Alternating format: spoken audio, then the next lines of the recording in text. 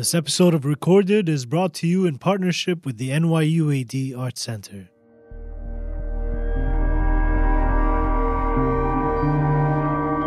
I'm looking for work that is pushing the boundaries.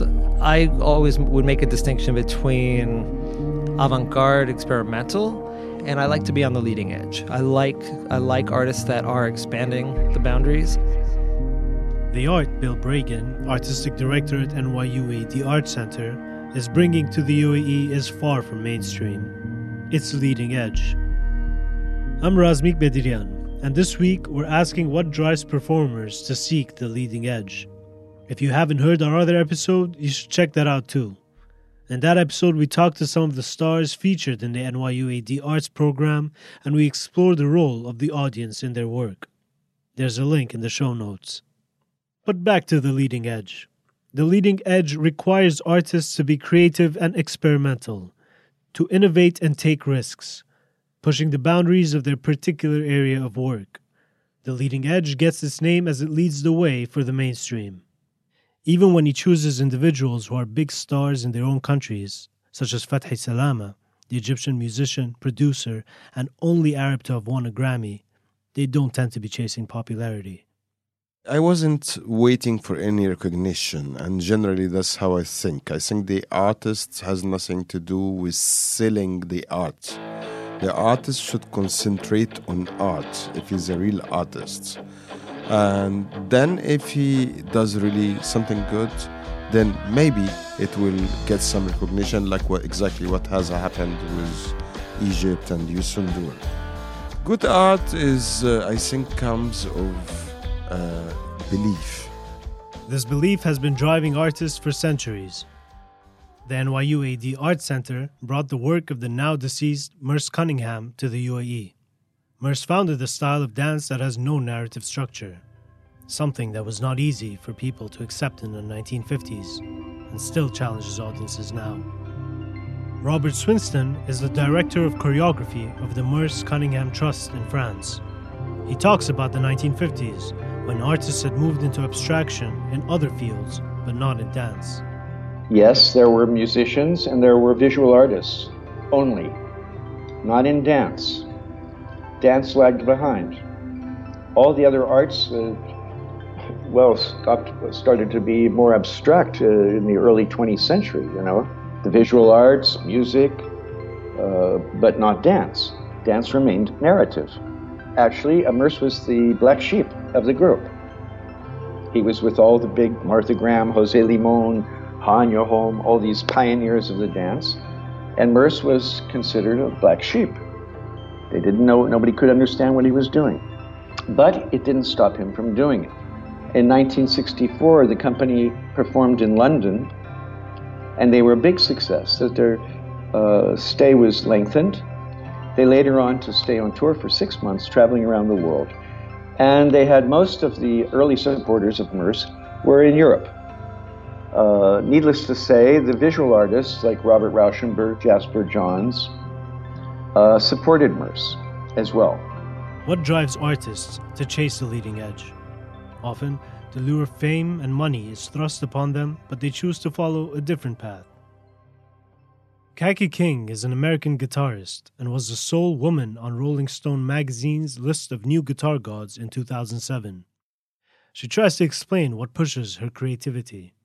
I think for some artists, there's not a lot of choice involved. The kind of guitar playing that I do was something that I gravitated towards and was interested in at a very young age. And then it took over. It sort of decided that Kaki was going to do what we want her to do. So it wasn't ever I wasn't really thinking about it. And also I was not thinking in my early 20s when I was writing, music for solo guitar that I would be going into music professionally. So it never occurred to me to try to do something mainstream or cool. And I also just never really, that kind of stuff, while interesting on a entertainment level, never interested me on something in a level where I wanted to do that. I really think fundamentally the guitar chose its path through me and not the other way around. The leading edge can vary greatly in the way it connects to audiences. Bill Bragin keeps the audience in mind but does not seek to simply entertain them. I think that when we started introducing the tagline, Come Curious, Leave Inspired, part of that came because we had the first 2 seasons, all of our tickets were free. And I found that people were actually very, very willing to come to see artists that they weren't familiar with by name. We're presenting work that is a little bit harder to describe. But one of the things that I found is that people were really willing to come, to take the chance. They came with a very open mind. I think that was one of the things that was most gratifying from the beginning.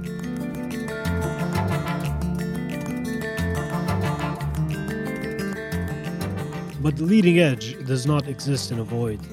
In fact, the work of those on the leading edge inspires mainstream art.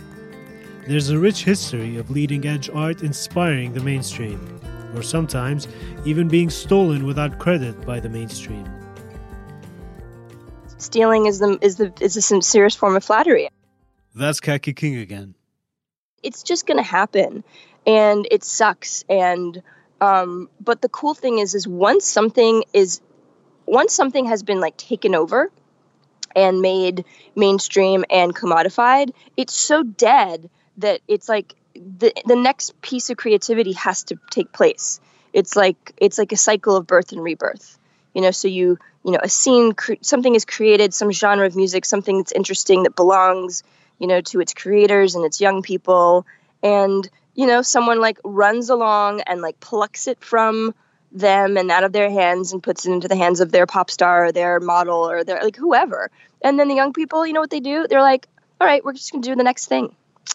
Like we're going to reinvent. And I think that I'm not encouraging a company to go and rip off a person or an institution or a group, but I do see it as a way that things stay fresh.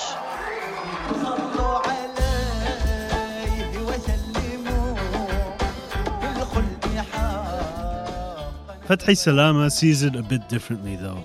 As the only Arab man to win a Grammy, he is concerned with the easy replication of music in an increasingly digital world. This, he says, is killing leading-edge creativity. Somebody now with new technology could sample anything. And there is for sure libraries with a phrase coming from India, a phrase coming from Pakistan, from Egypt. I don't like this kind of thing, which taking a simple phrase and inserting it, let's say, on top of a house beat or something. This is totally commercial. I'm not into this. No, but if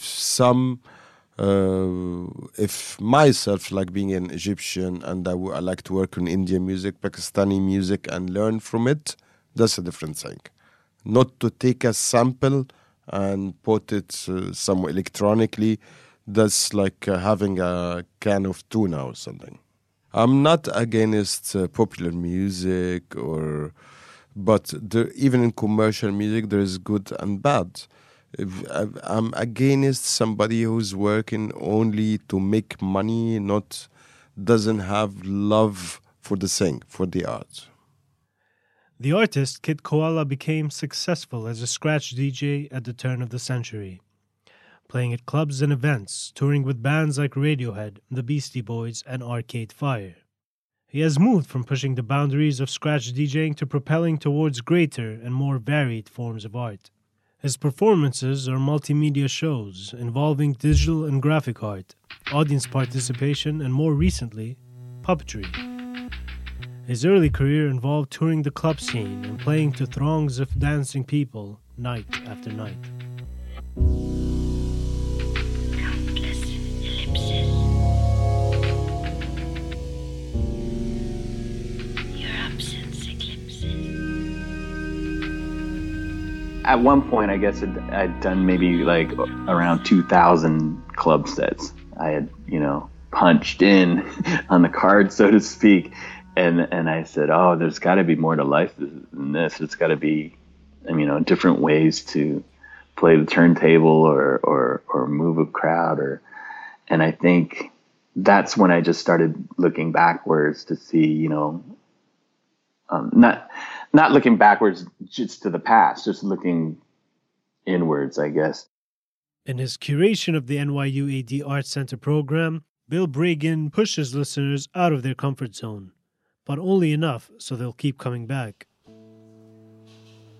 We're bringing a lot of the audiences along, and I want them to embrace that. I want them to go a little bit outside of their comfort zone, but I want them to continue coming back.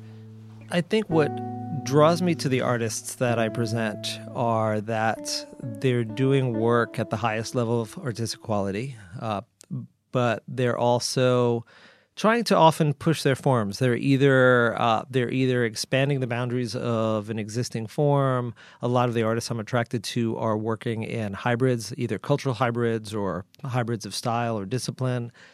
In many cases, the artists are also interested in using their art to open up larger conversations about social issues, about issues that are important to everybody. It's not that we don't present work that is incredibly entertaining also, or very emotionally moving, or sometimes art that is just about the expression or the composition or the ideas. But I'm looking for artists that are going to open larger conversations both in the university community and in the Abu Dhabi community at large. One of the regular performances that ties in deeply with Bill's sense of community is the monthly Rooftop Rhythms. Inspiring the next generation of leading-edge artists, it is a spoken word event where people can sign up for time on the mic. All right, good evening, everybody, and welcome to The Marketplace. I'm Bill Bragan, the Executive Artistic Director of the Arts Center at NYU Abu Dhabi, and I am really thrilled to welcome you all to the kickoff of the 8th season of Rooftop Rhythms here at NYU Abu Dhabi. This is our 4th season doing it together, and we are really thrilled. First, let's shout out to the founder, Dorian Paul Rogers. If you're not outraged, then you're not paying attention. So, which part of the Middle East are you from? Autocorrect suggestion, where are you from? I really feel like Abraham Lincoln's slaves were happy slaves.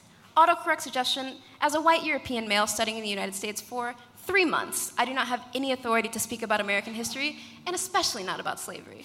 So, the performance came up. I was writing this a while ago. I started writing this summer. We were having a lot of conversations together this summer about microaggressions and like this stuff that we face personally in our lives. And so I started writing it this summer, and then I talked to her and I was like, you know what? We've been talking about this all summer. Let's perform it together.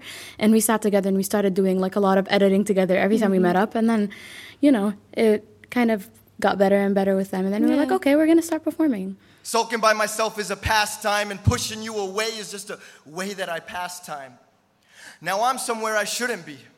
Not physically, but my mind state is everything I said it wouldn't be, because I can't write a eulogy. I'm not here so you can speak. I don't believe in heaven. What if, or could it be? I'd never really done spoken word or poetry before, but I'd listened to a lot of rap music growing up, and I used to make rap music with my friends. And then when I came to college, Dorian had this, the rooftop seasons going, and I thought he's been doing such a great job with them, and he's really been developing and growing it. And so for the few of us who were like involved a couple years ago, it's been like a crazy process, and it motivates us to, keep participating and keep writing new stuff. And I think it's like a really cool culture that they're creating here. And that was really my introduction to that. I am happy. I am happy. I am happy. I am happy.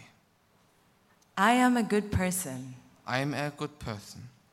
I will dance like no one is watching. I will dance like no one is watching. Life brings me closer to my friends. Life brings me closer to my friends.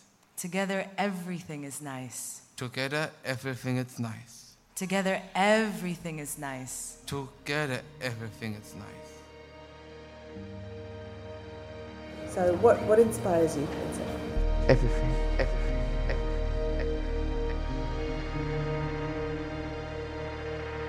So poets who have been a part of Rooftop Rhythms, for example, or Hekaya are now proposing theater pieces to us. People who have been in our workshops with visiting filmmakers are proposing film projects.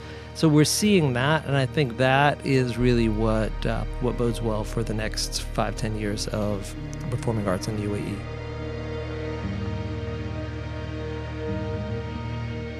Thank you to Bill Bragan and all the artists and performers from the NYUAD Arts Center program. To learn more about the NYUAD Arts Center's programming, please visit www.nyuad-artscenter.org. You can subscribe to our podcast at thenational.ae or find us on your favorite podcasting app. This podcast was produced by Arthur Edison and Aisha Khan. I've been your host, Razmik Bedirian.